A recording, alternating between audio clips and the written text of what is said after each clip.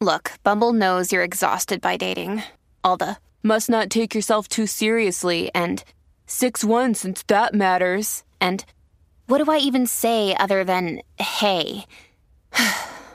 Well, that's why they're introducing an all-new Bumble, with exciting features to make compatibility easier, starting the chat better, and dating safer. They've changed, so you don't have to. Download the new Bumble now. Welcome back, everyone, to 1001 Radio Days. This is your host, John Hagedorn. Here we feature mostly cop and detective shows, plus adventure, plus surprise. You never know, but it's the best from the golden age of radio. We'll guarantee that. For those of you who want non-stop crime buster and detective shows, you can now add 1001 Radio Crime Solvers to your podcast library. That's 1001 Radio Crime Solvers. Brand new for 2023 and growing fast. Enjoy!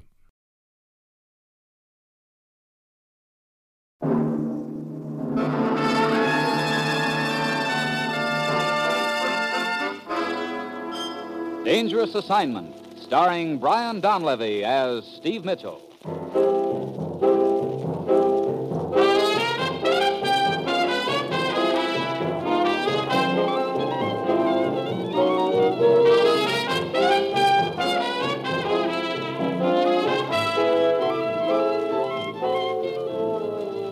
Yeah, danger is my assignment.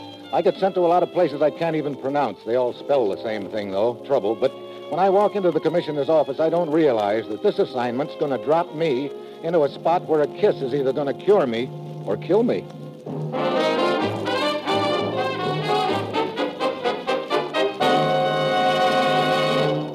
Morning, Commissioner. Ruth said you had an assignment for me. I do, Steve, and I suppose you were all tied up with a big deal as usual. Well, let's just call it a pet project. Steve, ever hear the name Captain Jaeger? Captain Jaeger? Sure. He's supposed to be a notorious character in the China Seas. Sort of an American soldier of fortune, or I should say sailor of fortune. Operates a string of small boats and does just about anything for a buck. That's the story, all right. Supposedly he runs guns and other contraband to ports on the China coast, but we can never get the goods on him. Well, you're up to date on Captain Jaeger, all right. And, Steve, we're going to use Captain Jaeger to nail whoever is financing the entire contraband operation. Then this Captain Jaeger just runs this string of smuggling boats, huh? Yeah, you might put it like that. Captain Jaeger's personal boat is supposed to be a rusty old tramp steamer named the Shanghai Lady. Look, Commissioner, this is all pretty vague. Captain Jaeger's ship is named the Shanghai Lady, and we're going to use Jaeger to nail the brains of the operation. But how? Where do I start? Who do I work with? You'll report to Naval Intelligence at Luzon in the Philippines, Steve. Hey, you know, there's a very peculiar gleam in your eye, Commissioner. Who, me? Yeah, you. There's a lot you haven't told me about this deal. I've told you all I can at this stage of the operation, Steve. Naval Intelligence in the Philippines will take it from there, and your plane leaves in just 1 hour. Well, that's it. You've got your assignment. Good luck.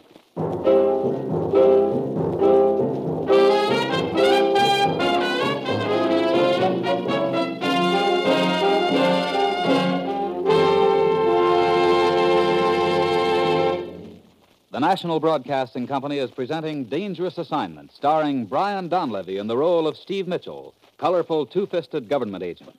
At all those places of the world where danger and intrigue walk hand in hand, there you'll find Steve Mitchell on another Dangerous Assignment.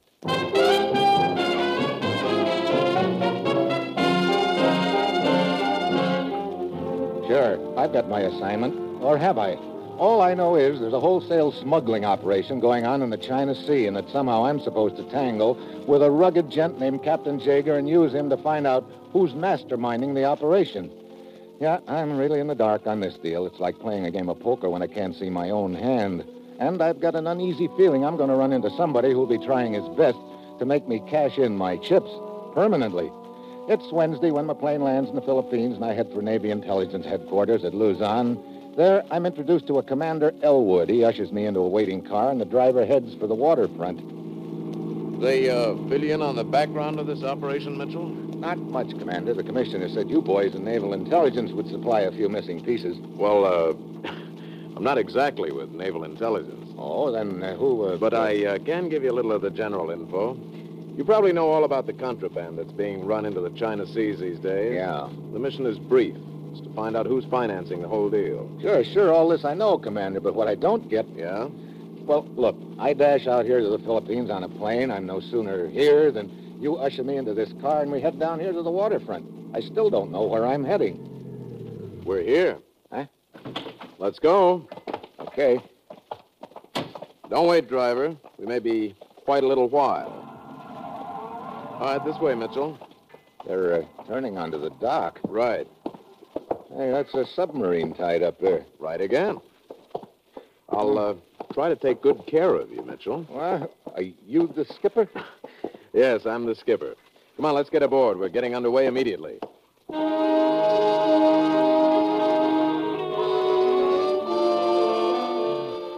We shove off, and as I watch the shoreline fade, I get that uneasy feeling again. We set our course southwest. The first day we cruise on the surface, but the second day we submerge. Late in the afternoon, the skipper sends for me. I find him in the conning tower. Well, we ought to be just about at the end of the line, Mitchell. Mm-hmm. Where are we? Well, that's just what we're going to find out right now. Up periscope. Now we'll see what we can see. Hey, I guess I'll have to give that navigator of mine a raise. He's pretty good. Yeah, take a look, Mitchell. Okay. Looks like we're out in the middle of nowhere. Swing right a little now. Okay. Hey, a tramp steamer. Yeah. Can you make out the name on the stern? Shanghai Lady. Hey. Down periscope. Look, what's the deal? Here, Steve, this envelope is for you. What's in it? Sealed orders. You're to open them when you get aboard. Get aboard what? The Shanghai Lady. Hey, now, wait a minute. I'm going to board Captain Jager's ship. Yeah, and right now. Stand by to surface.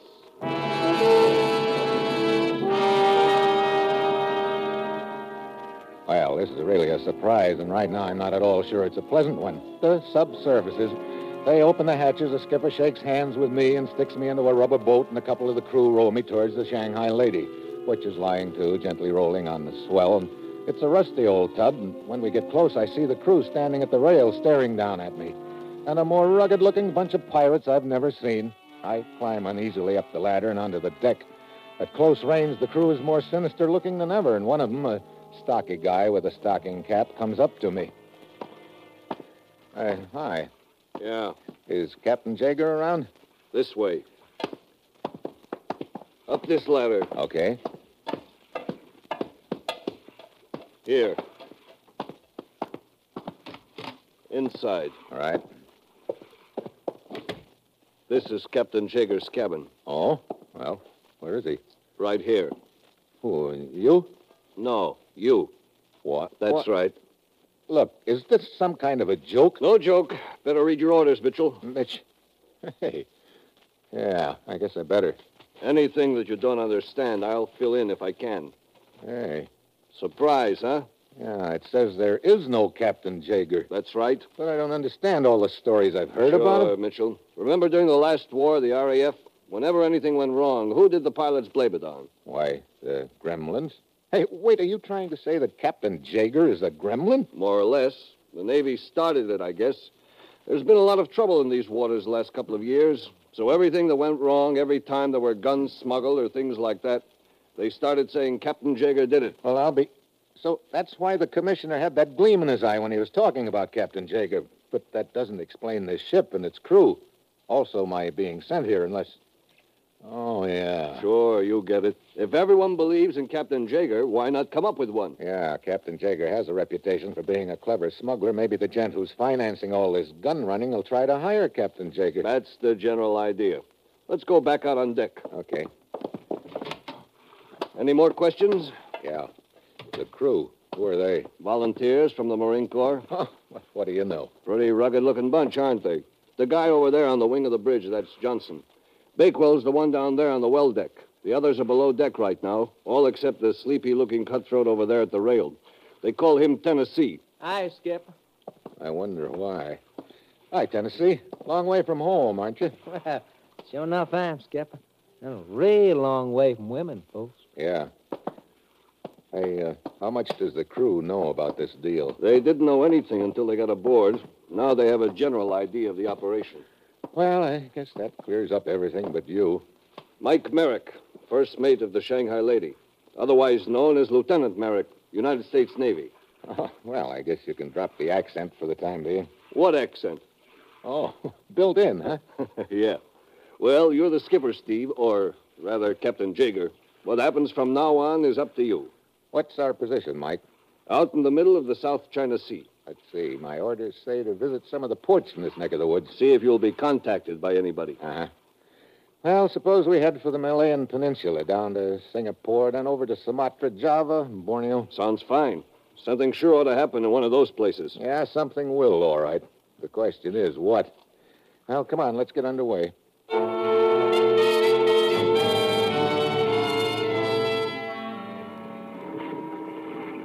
What time is it, Mike? Almost 2400. Midnight, huh? Pretty bright moonlight. Yeah. I didn't realize there were so many little islands here along the Malayan coast. Yeah, a flock of them. Not too much room between these two. If we hold on this course, we should clear okay. Steady as you go, Tennessee. Sure enough, Skip. I sir. Hey, that's funny. Hmm? That island over on our right. I thought I saw a light for a second. Where? Near the point. I don't see any. Wait. There's a junk coming around that point right ahead of us. Hey, there comes some more of them. Out and find other islands, eh? Hey, they've got machine guns. Get down! Man, that's too close, real too close. That's their standard gag. They rake the bridge, hope to kill off everyone there right off the bat. What do you mean? Who's in those junks? Malayan pirates, hijackers. These waters are lousy with them. Pretty well-armed pirates. Sure, that's where some of those smuggled guns end up. Okay, so we drop this Captain Jaeger routine and have ourselves a little naval engagement. First, we've got to have room to maneuver this baby. Tennessee, right full rudder. Right full rudder. Steve, What's the matter? take a look astern of us. Hey, two more junks back there. They just popped out from behind that island on the left. Well, this is just great. 3 junks ahead of us, 2 behind us, and an island on each side. We're bottled up, Mike, but good.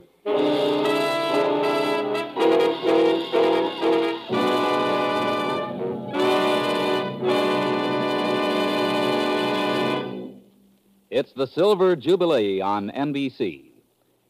People used to say it was the biggest cornet in the world, and the man who played it was Pete Kelly. You'll hear him, too, in radio's newest dramatic half-hour, Pete Kelly's Blues, tomorrow and every Wednesday evening on most NBC stations. Pete Kelly's Blues. It's about the big music, the big trouble, and the big roar of the 20s. Hear Pete Kelly's Blues tomorrow on most NBC stations.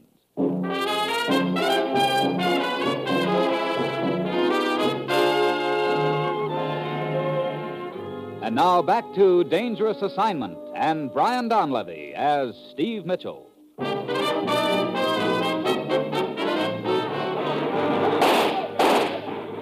Mike, those monkeys are probably going to try and board us. Don't we have anything more potent than small arms and slingshots to fight back with? Sure, up there on the deck near the bow of that crate. What about it? It's a concealed gun mount. The sides fold down 40 millimeters. Trick is try to get to it. Hey, one of the boys is trying for it now. Yeah, looks like Johnson.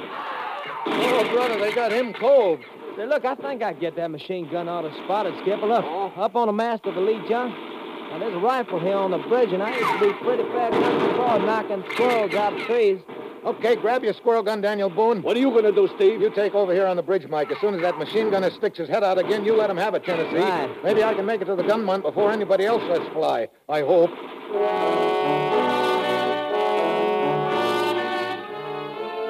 Tennessee eases over to the wing of the bridge and takes a sight. Then we wait. Now, just a little more now, sonny boy. Come on, baby, peek out. That's it now. Hold it. Ha-ha! Got him, Skip. I drop to the deck and run forward to the crate, pull down the slats, and dive behind the shield with a dime. I swing the 40 millimeter around and go to work on the nearest junk. It's point-blank range. The shell rips through the flimsy boat and sets it on fire. I shift to the next one and do likewise. A few bursts more, and the third one is done for. The other 2 turn tail. One of those I set on fire. The other slips around the island. I quit shooting and turn around. Mike is standing there grinning at me. What are you trying to do, burn the gun up? Why do you figure they jumped us in the first place, Mike? They probably thought we were running guns or other stuff to them. Tell them I don't get you. Routine with these guys. They order a load of guns, COD. Then they sneak out and hijack it on the way. Think of the money they save. Oh, brother, this is a real nice league we're playing ball in. Well, I guess we better start... Hold it. Huh? Take a look at that silhouette out there in the moonlight. A warship. They're blinking a message to us. Silhouette look familiar? Dutch, by the look of it. Stand by for... Boarding party. Acknowledge. Out of the frying pan into the fire. We better acknowledge. Not yet. What? Hey, they turned their searchlight on us. Think they can read our names? Sure. What'll it do, Skipper? Straight ahead, Tennessee. Hey, Steve, those boys mean business. A shot across our bow. Okay, Tennessee. Stop the engines. Acknowledge the message. Yeah. What was the idea of that? Just acting the way they'd expect Captain Jaeger to act. Captain Jaeger. You mean you're not going to identify yourself to them? Mike, suppose those boys think I'm Captain Jaeger. What'll they do? Probably escort us to the nearest port and search the ship for contraband. That way we get a lot of publicity, huh? Oh, I get it. Wait a minute. Are we by any chance carrying anything in this tub that might be classified as contraband? If so, we're cooked. Don't worry about that, Steve. Why? What are we carrying? A load of sand. Sand? Yeah. Wait till they start trying to figure that out. They'll flip their lids.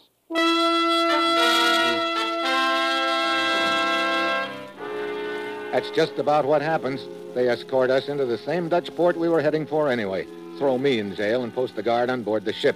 Then they start trying to figure out what the sand is all about. In the meantime, I'm waiting to see if anyone tries to contact me. The next afternoon, I'm lying on the cot in my cell when I hear a woman's voice out in the office. I wish to see Captain Jaeger, if you please. I am his wife. Now, this sounds real interesting. 2 minutes later, they usher my wife into the cell. Hello, darling. Hi. That is no way to greet me. There. Is not that way much better? Sure is. Like I keep telling myself, I'm so lucky to have a wife like you. That kiss was for the benefit of the guard. I'll bet I got a lot more benefit out of it than he did. Colette, I told them I was Captain Jaeger's wife. Yeah, I heard you. Why? Otherwise, I do not think they would let me in. And I had to see you. Oh, what about? I wish to interview the famous Captain Jaeger. Interview me? Hey, who are you? As I told you, my name is Colette. I work for a newspaper syndicate. There are some questions I would like to ask you. Such as? How long do you expect to be locked up here? Well, that's up to the port authorities. What else? When you are released, where will you go? Why, haven't decided. One more question. Do you know where the Blue Parrot Bar is? I think I could find it. The first night you are released, perhaps? And how? Good. I must go now. Somebody coming down the corridor. The guard. And my first mate. I must go now. I will see you later, darling. Okay, Colette. Hi, Mike. Well, hi, darling. You work fast. Oh, I'm a real slicker. Who is she? My wife. Huh? So she says. She also says she's a newspaper reporter. She wants to interview me in the Blue Parrot Bar the first night I get out of here. I see. You think she could be the contact? I don't know. Well, you should be able to find out tonight. How so? That's what I came to tell you. You're a free man. Oh, so they finally gave up on that sand, huh? Mm-hmm. Yeah, in disgust. They've given us 24 hours to get the Shanghai lady out of port. Well, that means whoever's going to contact me better hurry up. Come on, let's get back aboard ship.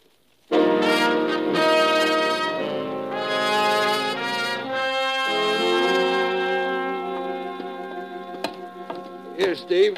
I'll give you a hand up on deck. Thanks. Hey, why are all the guys clustered around the rail over there? Let's go see what's up. Look, Tennessee's in the middle. He's got a pair of binoculars trained on that yacht over there. Ooh-wee, man, oh, man, oh, Okay, man. break it up, boys. Break it up. What's going on? Skip, would you take a look at that? Let's have those binoculars. Oh, you mean that yacht? I mean, what's on it? What's that? Oh, well. What is it? Oh, a little number in dark glasses and a bikini bathing suit. Hey, she's waving at me. Look, what's with you, anyway? Catnip, maybe? You know, this Captain Jaeger should have been invented a long time ago. Skip, I'm sure getting lonesome for my binoculars. Okay, Tennessee. Oh, thanks. Oh, shucks, all fogged up. Hey, Steve, look. She's gotten into a motorboat. Yeah, and she's heading this way. Looks like we're going to have a visitor. Come on, let's get down to the gangway. Okay. And that's a pretty expensive-looking yacht. Yeah, You think this gal could be the contact? who knows? Here we are. Captain Jaeger, Yeah? mind if I come aboard? Not at all. Hi. Here, let me have your hand. Up you come. Thank you. Well, the same as Captain Jaeger himself. Remember me? Well, not exactly. Patricia Brand. Well, there's no reason why you should, really. We've never met before. I'm glad to hear you say that. Oh, why? Well, otherwise I'd have known I was slipping, not remembering meeting you. It's just that I wanted to see the famous man close up.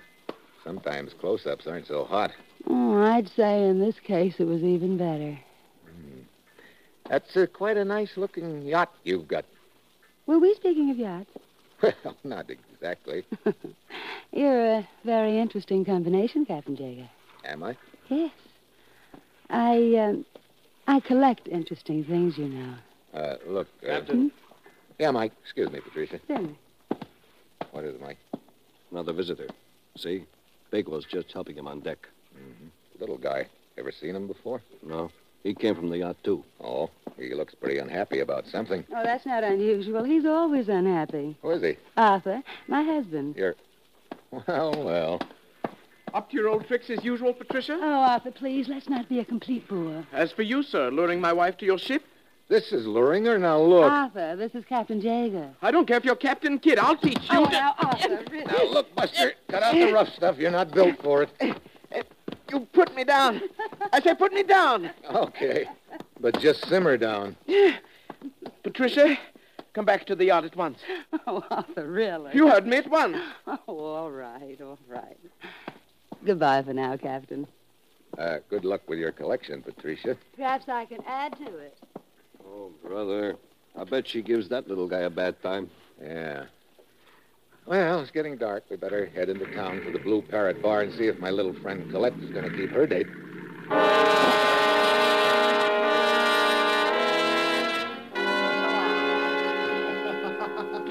Captain Jaeger, you have kept the appointment. Sure, Colette. Right on time. Skipper, I'll shove off. I see a friend at the bar. Okay, Mike. I am glad your friend left. It is much better this way. Hey, that fat gent. He seems to be waddling our way. Oh, good evening, Colette. Oh, Herr Van Zandt, this is Captain Jaeger. Captain, Herr Van Zandt, an importer. Herr Van Zandt? Well, sir, the famous Captain Jaeger. I'm honored. You say you're an importer? In the manner of speaking. Come on, Captain. Huh? Must you leave? That's news to me. Please? Okay. Perhaps I will see you later, Captain Jaeger. Yeah, who knows? Hey, how come the big desire to leave all of a sudden, Colette? It is just that I want to be alone with you, Captain. Oh? Here, this alley. There. This is far enough. Now, why did you want to be alone with me? Simply for this. Oh, no. Go! Sorry, too late. I'll take it now. You... Now, would you mind telling me what this is all about? You kill him. So I want to kill you. I killed who? Henry, my man. He is found dead in an alley a month ago. I learned that Captain Jaeger killed him. So I swear I killed Captain Jaeger. Look, Colette, you've got the wrong guy. I didn't kill your boyfriend. I wasn't anywhere near around here a month ago. But they say that Captain Jaeger... Sure, they're always blaming everything on me. Now, you better run along and don't get any more ideas like this. All right, Captain. I'm sorry. Oh, brother. Close. What? Oh, Mike. Yeah, I was telling you. You know, I've just had a very unpleasant thought. Yeah, so did I. I wonder how many other people are gunning for him. Him? You mean you?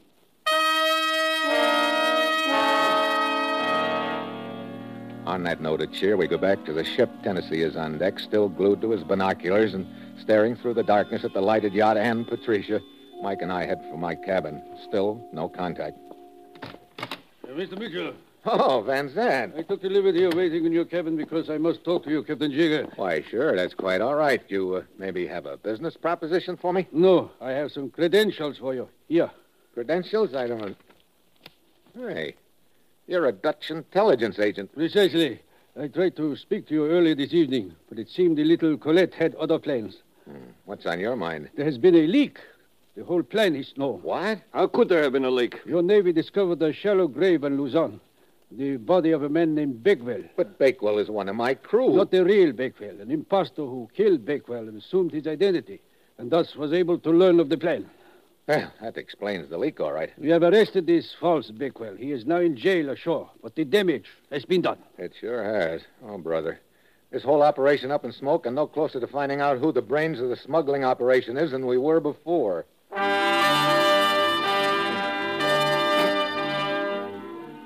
Van Zandt and Mike go below to search the phony Bakewell's belongings, and I sit there thinking about the whole deal.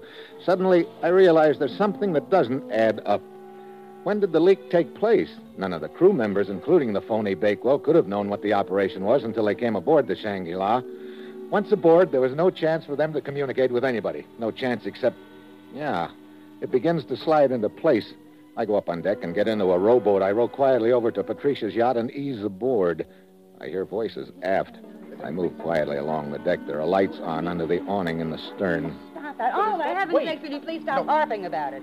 How was I to know who he was? If I hadn't caught up with you, you probably would have ruined everything. What I hear sounds real interesting, and I want to hear more, but I don't get a chance because right then there's a gun in the back of my neck.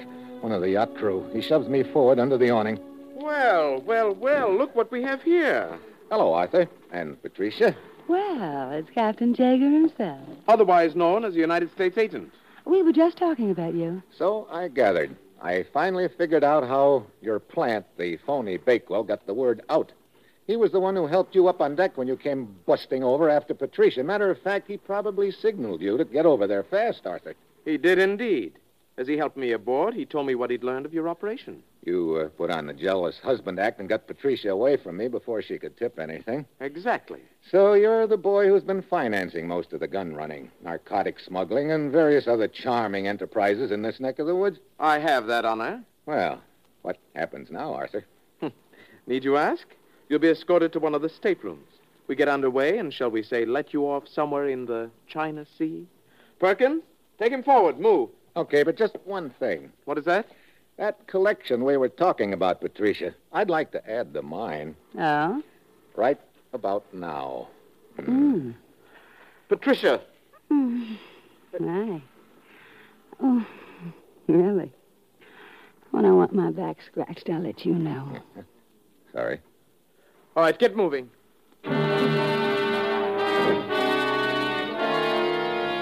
I start forward, the guard behind me, and I don't know whether the gag has worked or not, but I do know that if it hasn't, I'm cooked.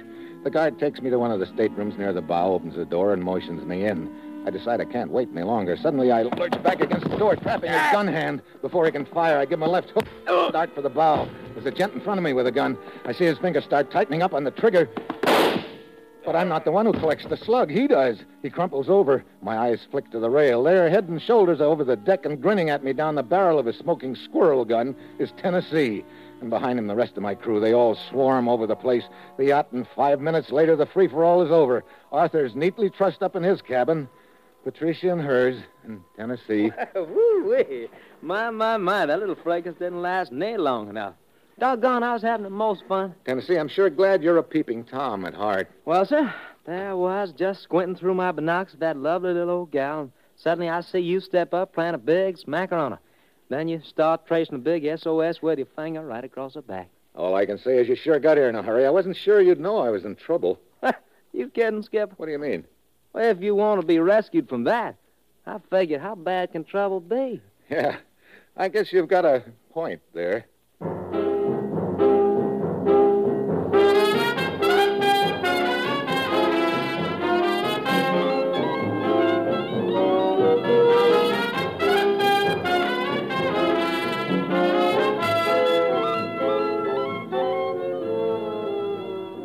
Dangerous Assignment, starring Brian Donlevy as Steve Mitchell with Herb Butterfield as the Commissioner, is written by Bob Reif and Adrian Jandot, with music by Robert Armbruster, and is produced and directed by Bill Karn. Others in the cast were Tony Barrett, Paul Frees, Irene Winston, Paul Dubov, and Gene Tatum. Be with us again next week at this time when Brian Donlevy, starring in the role of Steve Mitchell, will embark on another dangerous assignment.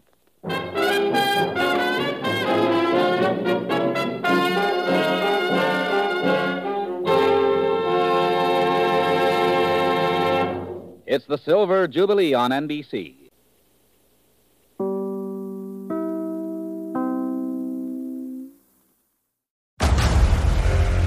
Discover why critics are calling Kingdom of the Planet of the Apes the best film of the franchise. What a wonderful day! It's a jaw-dropping spectacle that demands to be seen on the biggest screen possible. I need to go. Hang on. It is our time. Kingdom of the Planet of the Apes. Now playing only in theaters. Rated PG-13. Some material may be inappropriate for children under 13. Wyndham Hotels and Resorts makes travel possible for all.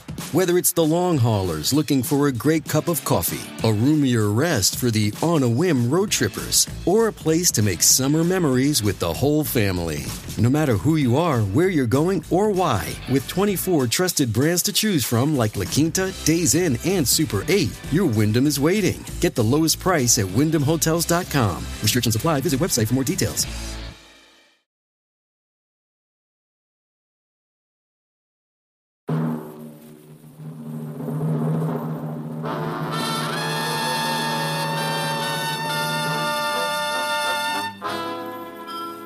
Dangerous Assignment, transcribed, starring Brian Donlevy as Steve Mitchell.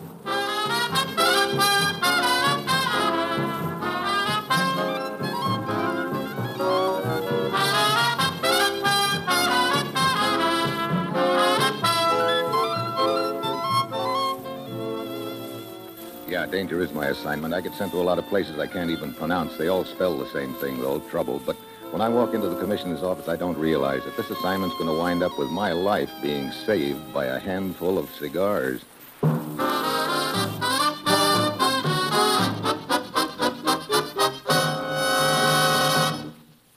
Morning, Commissioner. You sent for me? Steve, you're going ghost hunting. Ever hear of Eli Bryant? Eli Bryant? Sounds familiar. World War II, an American trader. Collaborated with the Japanese in the South Pacific. Oh, yeah. Finger man, first class. He was killed in 1944 during one of our raids, wasn't he? So we thought. Eli Bryant is still very much alive, Steve. Been in hiding ever since. According to our information, he's in Australia. Had a plastic surgery job done on his face. One of our boys get a line on him? No, a man named Walt Cooper claimed he recognized Bryant in Darwin 2 weeks ago. He contacted us and said we'd hear from him again. What's his angle? It looks like he's trying to make some sort of deal. Putting the squeeze on Eli Bryant, and if that doesn't work, he's going to try to see how much he can get from us. That looks like it. Well, have we heard from him again? I've just heard about him. Cooper's body was found in a ditch on the outskirts of Darwin 3 nights ago. Looks like he tried to pull the blackmail bite on the wrong man. Steve, get over there. Find the man who killed Cooper, and I think you'll find Eli Bryant. Well, that's it. You've got your assignment. Good luck.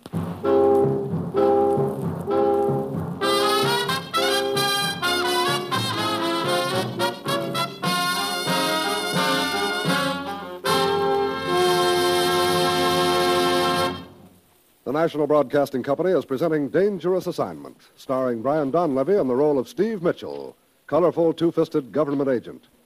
At all those places of the world where danger and intrigue walk hand in hand, there you will find Steve Mitchell on another dangerous assignment. Before we bring you tonight's Dangerous Assignment adventure, let me tell you about tomorrow's fine comedy on the NBC Radio Network. Yes, tomorrow you'll hear The Bob Hope Show and Fibber McGee and Molly, and Eddie Cantor will bring you his show business show. There's always entertainment when Fibber and Molly open wide the doors at 79 Wistful Vista. And tomorrow, from Palm Springs, California, Bob Hope will have Bing Crosby, Marilyn Maxwell, and Charlie Farrell as his special guests. And Eddie Cantor's show business show will present a program of Italian entertainers. Bob Hope, Fibber McGee and Molly, Eddie Cantor. Yes, hear all three tomorrow on NBC.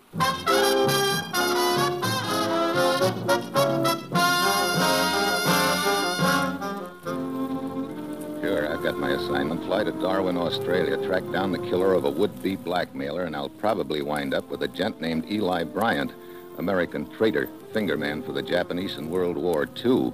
It's late Tuesday afternoon when my plane lands at Darwin, and half an hour later I'm at police headquarters talking about Cooper's murder with the officer in charge. He brings out a flock of photographs and x-rays. You see what I mean, Mr. Mitchell? Here. Yeah. Wound on the back of Cooper's skull is rather unusual. No ordinary weapon, that's for sure. Looks as if he was struck with a club of some sort. Yeah, and one with spikes in it at that. Right. What have you found out about him? Cooper? Oh, very little. Single, lived in a boarding house, had very few friends. One of them was a man named Fleming. John Fleming, lived at the same address. You have Fleming in for a talk? Fleming's here, all right, in the morgue. He's dead. What? The farmer found Fleming's body in a parked car this morning, some 50 miles south of here. Don't tell me he was hit with that spiked club. No, a .45 caliber bullet finished him off. That killer of ours seems to be having a busy week. No, this wasn't the same person, I'm sure. Oh? You see, Fleming's death wasn't a deliberate killing, Mr. Mitchell. One of my men telephoned in 2 hours ago with the news that a young lady reported someone had broken into a farmhouse near Murchison Creek last night. She fired a few shots at the man, thought she missed. It was Fleming? Yes, somehow he must have managed to get back to his car, drive a mile or so. And then conked out, huh? Conked? Oh, yes, of course. Excuse me, Mr. Mitchell. Yes? Mr. Pelling, eh? Just a moment. Fleming's employer. I asked him to drop in. Want to talk to him? Sure. All right. Have Mr. Pelling come in. Pelling runs some sort of a curio shop. Fleming was one of his clerks. I see. Come in, Mr. Pelling. Thank you. Mr. Mitchell, Mr. Pelling. How do you do? Mr. Pelling? Sit down, sir. I can't tell you what a shock Fleming's death has been to me, gentlemen. Why, he's been with me for years. My best clerk. You knew him pretty well, then? Of course. That is, I thought I did. What do you mean? Well, he was quiet, dependable, devoted to the store. I was thinking about bringing him in the firm as a partner. And the other day, well, he quit. Just like that. I couldn't understand it. Mr. Pelling, have you ever met a man called Cooper? Cooper? Cooper. Let me think. A friend of Fleming's. He might have been in your store a few times. No. No, I don't believe I ever met the man. Well, looks like my next stop is that farmhouse near Murchison Creek and the young lady who plugged Fleming. I'll check with you later, Lieutenant.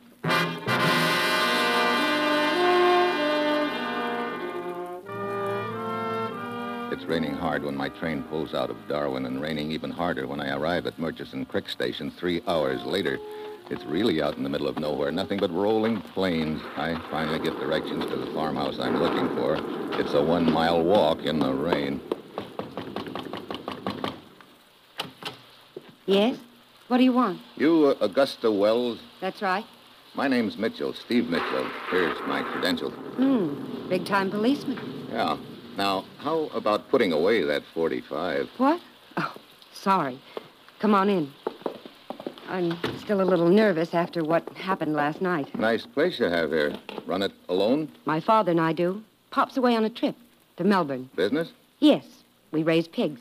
I know. South wind again, You're American, aren't you, Miss Wells? Yes, but make it Gussie. Please never call me Augusta. Was born in a town of the same name. A whim of my parents. I have a brother who was born in Toledo. Aren't I lucky? What were you asking me?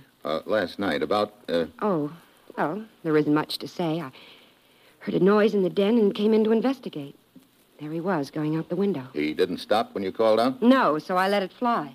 Didn't know I'd hit him till this morning. One of the farmers down the road told me. Do you have any idea what the man wanted in the den? No, nothing much of value there. Mind if I have a look? No. Come ahead. Here we are. I saw him as I opened the door. He was over there by the window. Uh-huh, and what did... Well, what is it, Mr. Mitchell? What's wrong? Last thing I expect to see in an Australian farmhouse is a wooden cigar store Indian, but there he is, about 5 feet tall. Then I spot something else resting by the Indian's foot, and carved into the base of the figure is a war club, a wicked-looking weapon with half a dozen spikes sticking out of it. What's wrong, Mr. Mitchell? I've suddenly become interested in this. That war club? It doesn't come loose. It's sort of a permanent fixture, carved right out of the pedestal. So I see. How long has the chief been in the family? Only since yesterday afternoon. Oh? Gift from a friend of mine, Bertie Slack. He's got a weird sense of humor and a face to match. Last year, he sent me a moose head for my birthday. Where's Bertie get this, do you know? In Darwin, a store called Pellin's. Pellin's? Curio shop of some sort. Bertie's a regular customer. I see. When did he buy it? A couple of days ago. Why? The man who broke into your den last night, Fleming, was a clerk at Pellin's. Oh? Yeah. And a friend of his named Cooper was murdered 4 nights ago with a weapon that could be this war club. But how? That club is part of the pedestal. You can't swing the whole works. No, but a man could fall, hit his head against the pedestal. Oh, sure. Sure, I guess so. You have a phone? We're not that civilized. Look, do you mind if I borrow your redskin friend? I think the police in Darwin might be interested in him and maybe in Mr. Pellin, too. You mean you want to take the Indian back with you? Why not? Well, you'll have to wait until morning. There isn't another train till then. Oh? I have a spare bedroom. Yeah, I noticed. And a gun. I noticed that, too. If you'll help me with the linen and blanket. Sure. Lead the way, Gussie.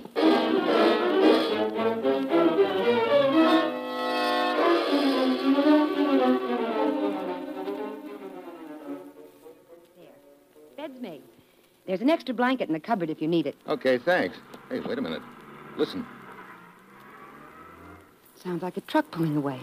Funny, I didn't hear it approach. Could have coasted in. What would a truck be doing around here this time of night? That's what I want to find out. Hall light's right at the bottom of the stairs. Okay. I want to take a look in the den here. Hey. The Indian. It's gone.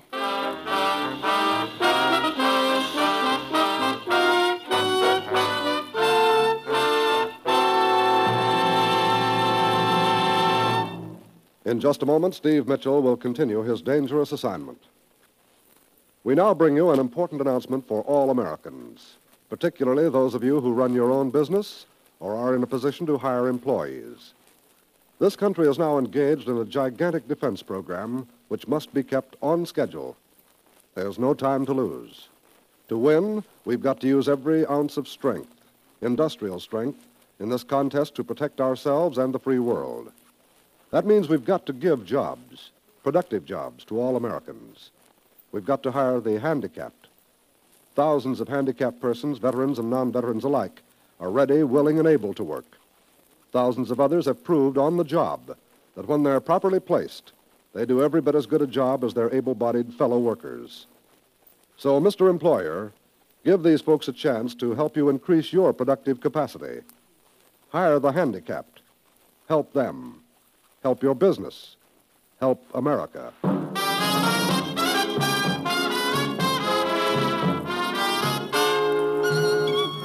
And now, back to Dangerous Assignment and Brian Donlevy as Steve Mitchell.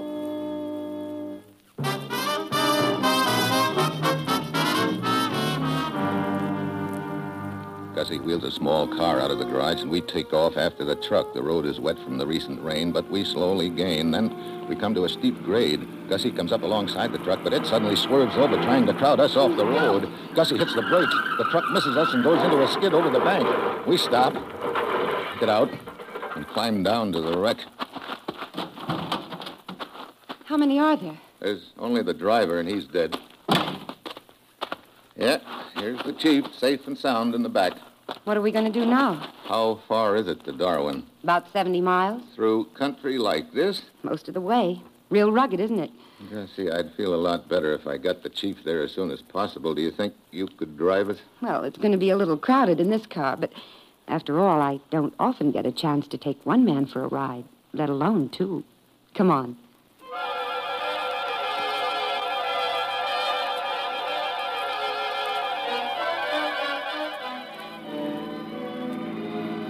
How far have we come? About halfway. Oh, fine. Getting tired? Well, holding this wooden warrior in my lap is not exactly my idea of comfort. Steve? What's the matter? That bend in the road behind us, some headlights just came round it. Yeah. Hey, gaining on us, too. Coming up pretty fast. Do you think he's after us? That answer your question? It sure does. Step on it.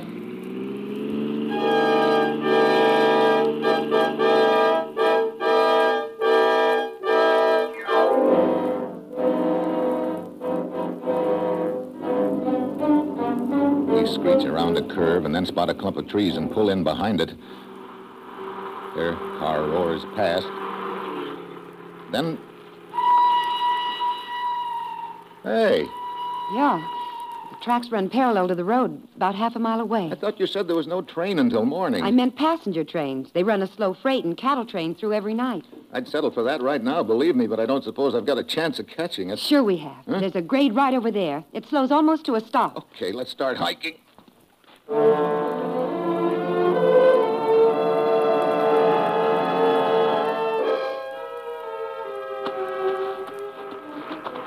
Hurry, Steve. Just a little faster and we'll make it. This baby weighs a ton. Here, I'll try and get it on this flat car. There. Come on, climb aboard. I sure didn't realize what I was getting into when my friend Bertie sent this chief to me. I'm still a little hazy about some of the details. I think it breaks down something like this. Pellin, the owner of the curio shop where the Indian came from, is actually Eli Bryant, a war trader and collaborator we've been chasing for several years. I heard his name mentioned during the war. Yeah, a guy named Cooper found out who Pellin was and tried to blackmail him. In a fight, Cooper got shoved over, hit his head on the chief's club, and it killed him. Pellin carted his body away, but the Indian here is proof of where the murder took place and puts the finger on Pellin. But this Fleming who tried to break into my house. Yeah, he was a clerk at Pellin's. He probably tried to pick up the blackmail gag where his friend Cooper had left off. He could have sold the Indian to your friend Bertie so it would be in a safe place, and he could put the pressure on Pellin. Well, I guess that explains everything. Hey, they seem to be stopping. What's that up there ahead? Cattle chutes. Probably going to unload. Wait a minute.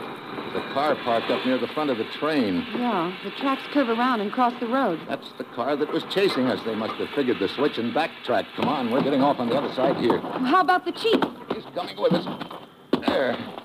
Hey, look. The ditch beside the roadbed. Steve, this isn't going to work. You can't get very far carrying the chief. You got any better ideas?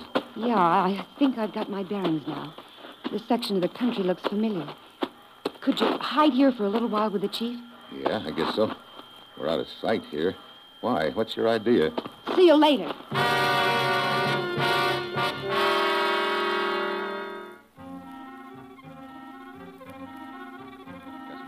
Across the fields. I don't know what her idea is, but I hope it works. All I can do is stay under cover in the ditch with the wooden Indian. 20 minutes later, I hear a sound. A motor of some type, but I can't peg it. It gets closer. Then, all of a sudden, Gussie comes wheeling up to the edge of the ditch.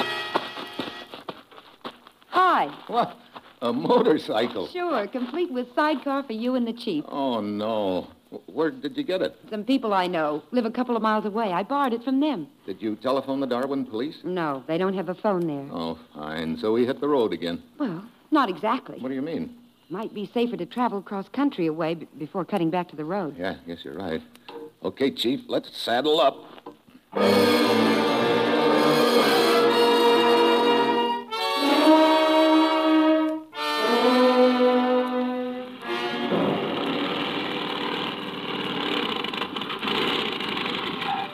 think we can probably get back on the road now. Offhand, I couldn't possibly think of a better idea. There. Yeah. I don't see any sign of a car behind us. We may have shaken them. Getting light. Yeah. Hey, don't tell me. Civilization. Look, up there beside the road, a farmhouse. And telephone wires leading to it. Well, what do you know? I'll head in behind the back porch there. Fine. There. Out of sight of the road now. Yeah. Come on, Chief. We're dismounting. Steve, looks pretty deserted around here. Yeah. Smells musty. Probably been shut up for some time. There's a phone.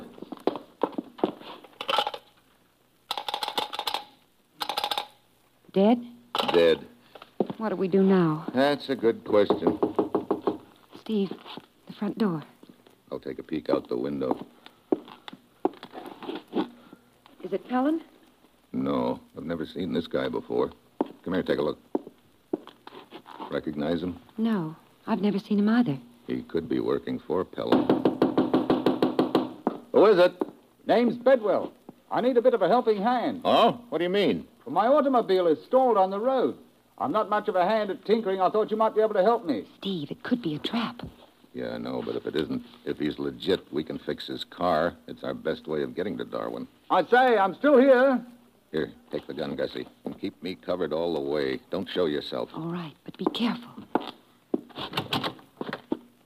Well, good morning. Hi. Where is this car of yours? Oh, see, it's through that clump of trees. Oh, yeah. I've been sitting it out most of the night and didn't want to disturb you until it got light. Okay, let's take a look. I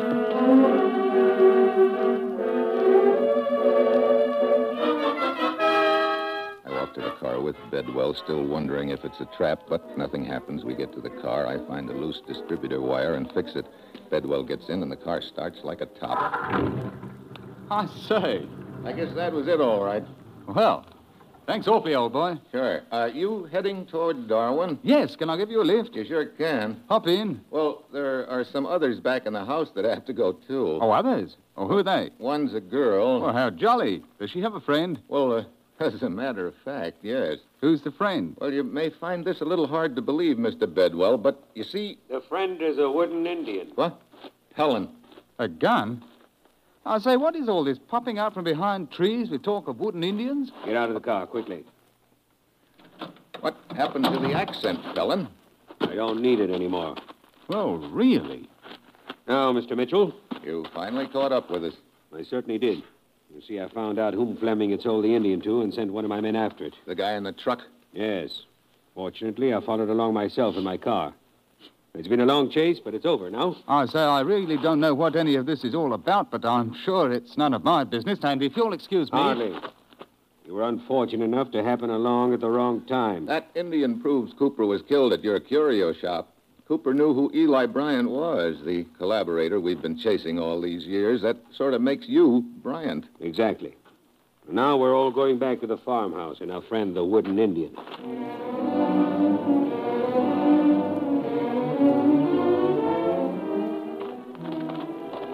Start back to the farmhouse. I know Gussie's covering me, but when we get to the door, I realize it's not going to do me any good. Pellin is too smart. He jams his gun against my backbone and yells through the door. Open up, young lady. And if you have a gun, drop it. Either that or I shoot Mr. Mitchell. Gussie opens up, drops her gun. Pellin spots the wooden Indian, and I know I've got to think fast because he's due to start shooting any second. Then I get an idea. The wooden Indian is standing beside the table on which the phone sits. Well, now that I have the Indian... It's too late, Pellin. The police already know about you. I telephoned them a few minutes ago. Ah, you're bluffing. This farmhouse is vacant. The phone's been disconnected. Don't kid yourself. Here, I'll show you. I pick up the phone and walk toward Pellin. I manage to loop the wire over the Indian's outstretched hand, the one that holds the wooden cigars. Pellin takes the phone just as he starts to listen. I give the wire a jerk. It pulls the Indian forward into Pellin's gun. Too late. Are you all right, Steve? Sure. Our friend the chief here saved us. Now, if Mr. Bedwell will be kind enough to take us all to Darwin... A wooden Indian for a friend? A deserted farmhouse? Oh, really, We're not really nuts, Mr. Bedwell. I can explain. Oh, quiet. Hey, Bedwell! Come back! Bedwell! Gussie. Yeah? You better crank up your little motorcycle again.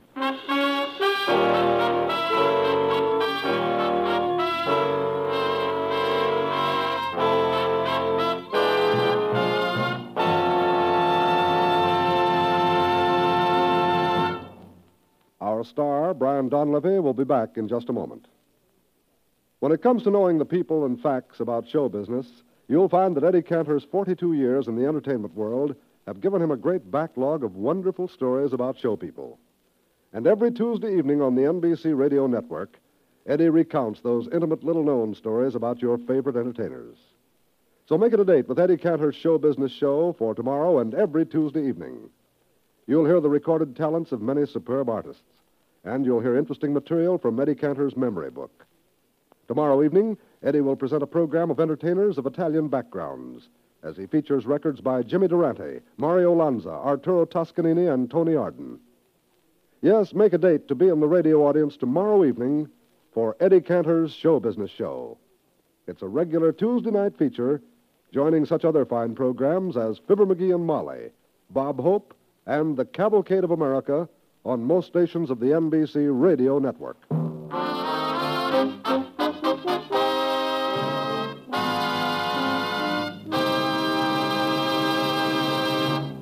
Next week, a train trip and a slight case of murder. That will be Steve Mitchell's dangerous assignment next week.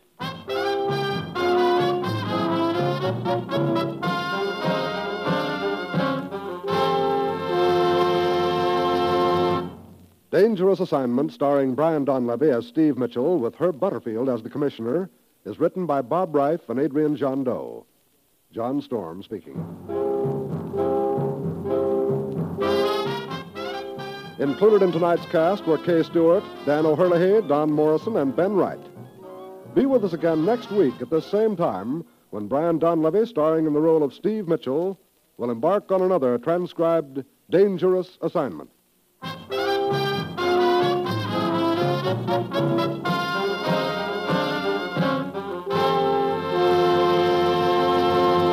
This is NBC, the national broadcasting company.